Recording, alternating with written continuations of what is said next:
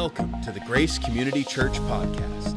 We are grace for everyone, community for everyone, church for everyone. We hope that as you listen to the message from this past Sunday, that your heart is encouraged and you find yourself being drawn to Jesus wherever you're tuning in from. We are so grateful that you've joined us and pray that you'll be blessed as you listen to this week's message.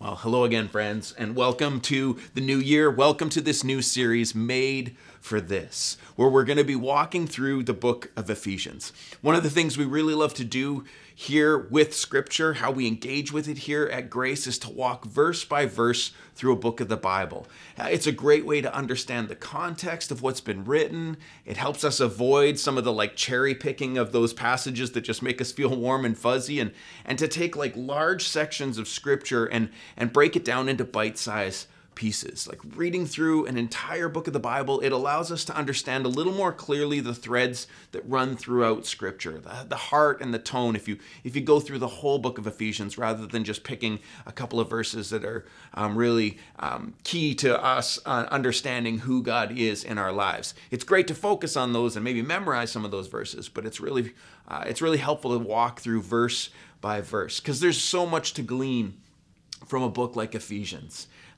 We believe that the Bible is able to speak to us in our lives here today, that while the letters like the book of Ephesians were written to specific people in a specific time, it still has much to say to us, a specific people in our specific time, that God by His Spirit uses the words of Scripture to instruct and to shape us, that in the same way that Paul was writing to encourage and challenge believers in the first century, his words can still provide challenge and encouragement for us today.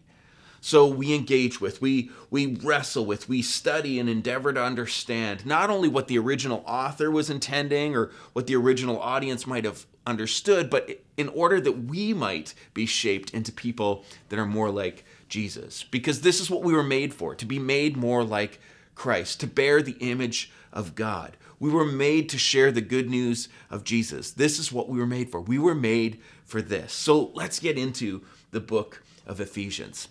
It's going to be a bit of a whirlwind tour because there's 6 chapters and we're going to try and cover those in just 6 weeks. So I'd encourage you to set aside some time each day to read through that chapter for the week. Maybe you want to read through a couple verses at a time, or you want to take the full chapter and read through it, 6 or 7 times through your week, because there's so much to be mined within these verses. And if you take, a careful and devotional reading on your own, you're likely going to glean more. It'll pay even greater dividends than if you're just listening to the message on Sunday and, likely forgetting about it by Tuesday. So maybe you want to set yourself a reminder, in your phone or on your fridge or beside your bed to read Ephesians 1, after watching this today, or read it tomorrow morning when you wake up. Every day for the week, dig into the book of Ephesians. So let's go there now. We're going to go to Paul's letter to the church in Ephesus. Beginning in chapter 1, we read, Paul, an apostle of Christ Jesus by the will of God, to God's holy people in Ephesus, the faithful in Christ Jesus. Grace and peace to you from God our Father and the Lord Jesus Christ. Praise be to the God and Father of our Lord Jesus Christ, who has blessed us in the heavenly realms with every spiritual blessing in Christ. This is the introduction to the letter, where we hear not only who's writing, but who he's writing to. It's Paul, the apostle, responsible for a good chunk of the New Testament writing. He's writing to the church in Ephesus. And there's lots that we could say about Paul. He was a rabbi that shows up first in the book of Acts as this murderous persecutor of the church. And he has this dramatic conversion experience on the road to Damascus in Acts chapter 9. And from that moment on, Paul switches gears. He goes from being one of the most, the largest detractors of the ministry to one of the most prolific missionaries. He shares the good news all over the known world. He's planting churches everywhere that he goes. And one of those churches was in the great Greek city of Ephesus. It's on the shore of the Mediterranean Sea in what would be now modern-day Turkey. Ephesus was one of the 5 major cities in the Roman Empire. It was an important port city, and it was almost halfway between Rome and Jerusalem. Now, Paul had visited Ephesus on his second missionary journey, which we find in Acts 18. And that's likely where he established the church after reasoning with people in the synagogue and then leaving Priscilla and Aquila there in the city. And then we find that he returns on his third missionary journey. He returns to Ephesus and spends about 3 years with the church. So Paul is writing this letter after having spent 3 years with them and left again. He's now in Rome. He's under house arrest. He's been sequestered for preaching the gospel. And so now he turns to writing to encourage the churches. And so this apostle, Paul, knows the church in Ephesus well. And he's writing to encourage them. He's spent significant time with them. He has great care for them. And so you hear the pastoral tone of a letter like Ephesians. You hear this longing not only that the people would be encouraged and built up, but that he feels a part of them. He uses language like we and us a whole lot. And he says there in the opening that we've been blessed with every spiritual blessing in Christ. He talks about the incredible blessings we enjoy as followers of Jesus, for those who have bent the knee, who have recognized Jesus as Lord, that there's this blessing of being in Christ. And that phrase he repeats over and over again, in Christ. The blessing of being in Christ, through Christ, in him. We enjoy this blessing because of Jesus. It's because of our connection to Christ. It's because of his life. So I want you to take note of that as you continue reading through Ephesians, how often that phrase turns up and what that means for you as a follower of Jesus. What does it mean for you to be in Christ? Consider what it means for us to be in Christ. Let's continue reading. We'll read verse 3 again. It says, "Praise be to the God and Father of our Lord Jesus Christ, who has blessed us in the heavenly realms with every spiritual blessing in Christ. For he chose us in him before the creation of the world to be holy and blameless in his sight. In love, he predestined us for adoption to sonship through Jesus Christ, in accordance with his pleasure and will, to the praise of his glorious grace, which he has freely given us in the one he loves. In him we have redemption through his blood, the forgiveness of sins, in accordance with the riches of God's grace that he has lavished on us. With all wisdom and understanding, he made known to us the mystery of his will, according to his good pleasure, which he purposed in Christ, to be put into effect when the times reach their fulfillment, to bring unity to all things in heaven and on earth under Christ. In him we were also chosen, having been predestined according to the plan of him who works out everything in conformity with the purpose of his will, in order that we, who were the first to put our hope in Christ, might be for the praise of his glory. And you also were included in Christ when you heard the message of truth, the gospel of your salvation. When you believed, you were marked in him with a seal, the promised Holy Spirit, who is a deposit guaranteeing our inheritance until the redemption of those who are God's possession, to the praise of his glory." So far for now. Notice how often that in Christ or in him appears. We have every spiritual blessing in Christ. He chose us in him. He adopted us as sons and daughters through Christ.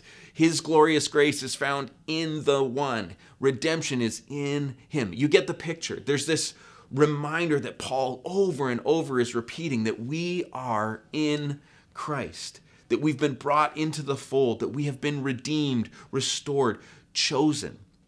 This is the good news. We've been invited to be in Christ, to have our lives enveloped in the life of God, to have our lives so dramatically changed that we become like Jesus, that his life is now in us. We are now in Christ. Now, there's some language there that has maybe caused some debate and discussion over the last few centuries. There's a word that is so charged with meaning that there are entire theological frameworks hung on this concept, and that word is predestined, or chosen before the foundations of the world. What does it mean to be predestined or to be chosen, to be set apart? Some would ask, does that mean that like God knew before the foundation of the world who would become a Christian and who would not become a Christian? Does he already know that who's going to decide to follow him? Does that mean we have free will or we don't have free will? Did God choose us or did we choose him? This whole concept is a bit of a mind bender, to be sure. And it's not something that we're going to be able to completely unpack or make clear in a message like this, but here are a few things I would like us to consider. Paul mentions that God has chosen us, but the focus of that choosing is that phrase, in Christ. The focus is on him choosing us in Christ. He's not saying that we're the only ones, but rather that we're the first. It's those who have decided to put their hope in Jesus, those early adopters, if you will, those who heard the message and then responded. Because remember who he's talking to. He's talking to the believers in Ephesus. He's saying, we were chosen, those of us who already believe. But the goal of that belief is that others might hear that good news, that we would share it with others. Ephesians 1:12 says that in order that we who were the first to put our hope in Christ might be for the praise of his glory. That we who are the first might be the ones who share this good news with the world around us. The purpose of the choosing wasn't for our own benefit. It's not just to decide who's in and who's out. It's about who's going to bring this message to the rest of the world. The language here echoes the language of God's choosing the people of Israel. You may remember in the Old Testament that God chose Abraham and then his descendants, Isaac and Jacob, to be the bearers of the promised salvation, that he was making a people, that he was redeeming them, that he was showing the world what it looked like when people followed in obedience to Yahweh. It wasn't just for the people of Israel to be chosen, but they were to be an example to the whole world, and that others would see the goodness of God through them. They were blessed in order that they would be a blessing.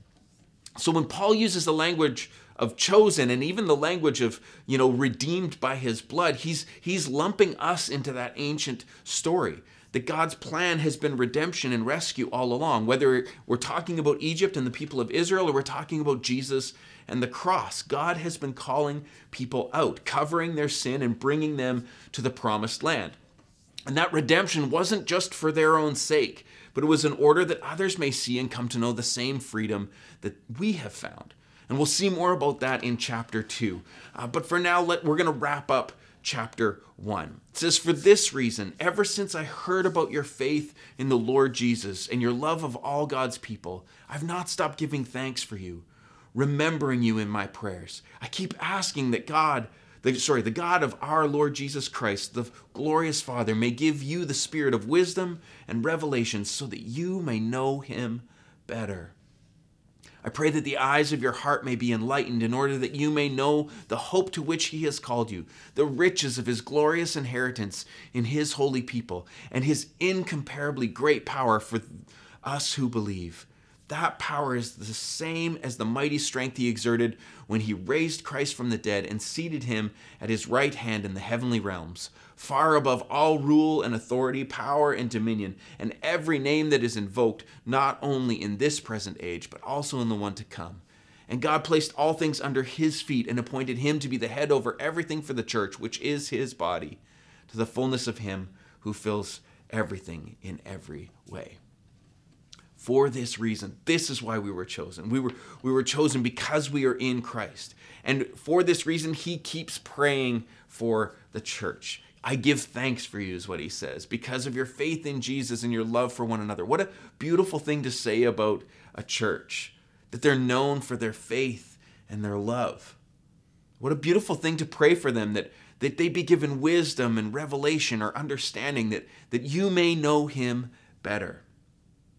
And this is my prayer as a pastor. It's why I preach and teach the way that I do. My prayer is that as we dig into Scripture, that you would be blessed with wisdom and understanding, not just so that you have a mind full of wonderful thoughts and clear thinking about who God is, but that you might know him and that you might know him better. That the Spirit might speak to our hearts and help us to know God more because we've been together and we've encouraged one another.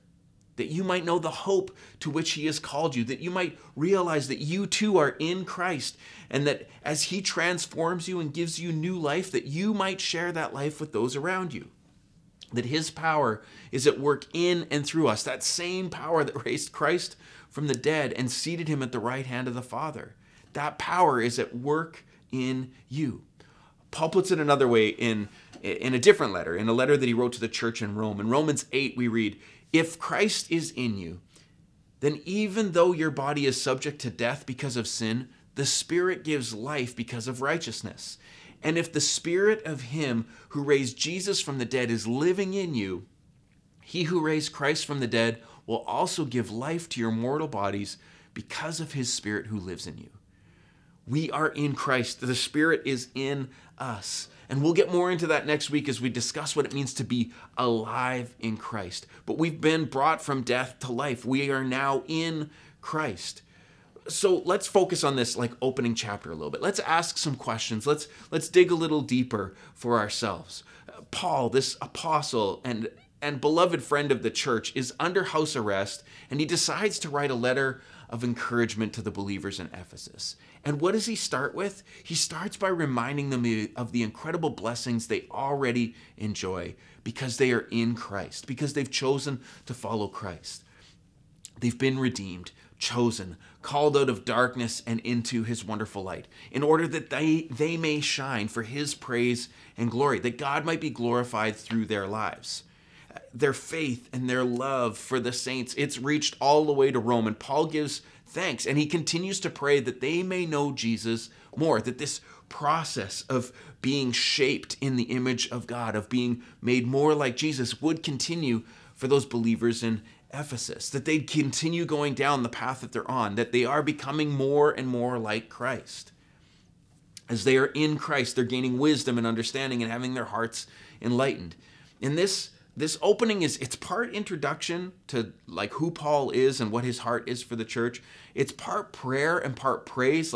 It's almost like he's talking about them to God, but he's also talking to them about God. There's this kind of mix of a wonderful celebration of what it means to be in Christ. It's giving thanks for all that we have because of Jesus. And it's a reminder of the amazing gift that's been given to us, that we truly have been blessed with every spiritual blessing in Christ. So what does that mean? What does that mean for you today? Well, first I would ask the question, are you in Christ? Have you chosen to follow him? Have you put your hope and your trust in Jesus? And if you haven't, it's as simple as asking him into your life. Of praying a prayer where you begin to turn over your will and submit to his, where you recognize that the living for yourself is not the most fulfilling way to live, but that if you live for the kingdom, if you live in the ways of God, that's where you're going to find life. We're going to pray a prayer to that effect in a moment, and you can pray along with me if you like, if you're in that place where you want to decide to be in Christ. But maybe you answer yes to that question. Yes, I'm in Christ. Well, do you need to be reminded of the blessings that you enjoy because of that?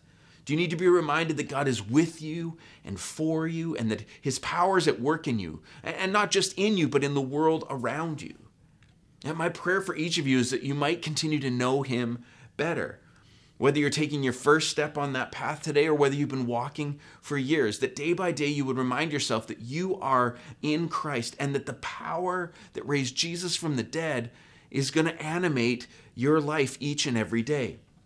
That you wouldn't live in your own strength or follow only your own desires, but that your life would bring honor and glory to God. That the Spirit would so work and move in you that it would be apparent to everyone that you know and love Jesus. Because this is what we were made for. We were made to be image bearers, ones who reflect the goodness of our Creator. Like way back in the Garden of Eden, God said, let us make humanity in our image. So in their image, God created man and woman, and they were there to bear the image of God. But sadly, the story takes a turn, and that image has been tarnished.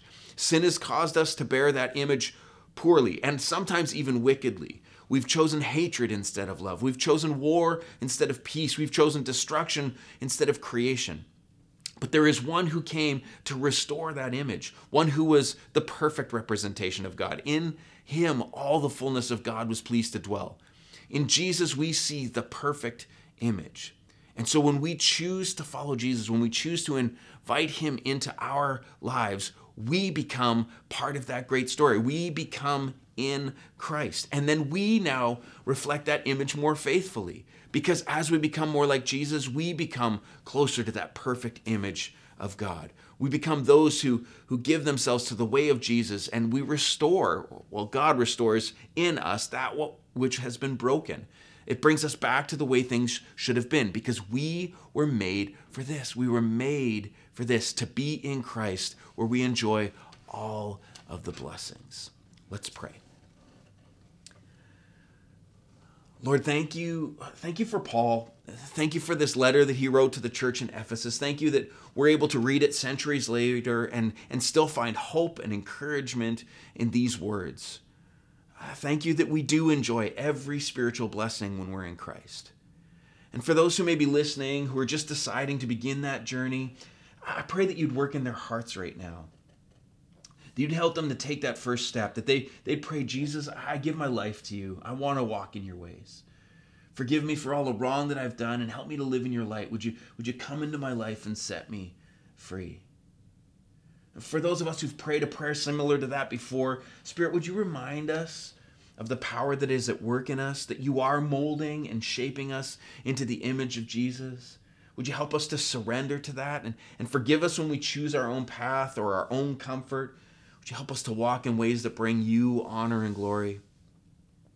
Because we recognize the incredible gift that we've been given, and we have no desire to squander it. So would you help us instead to share it with others in order that they might know the freedom that we've found?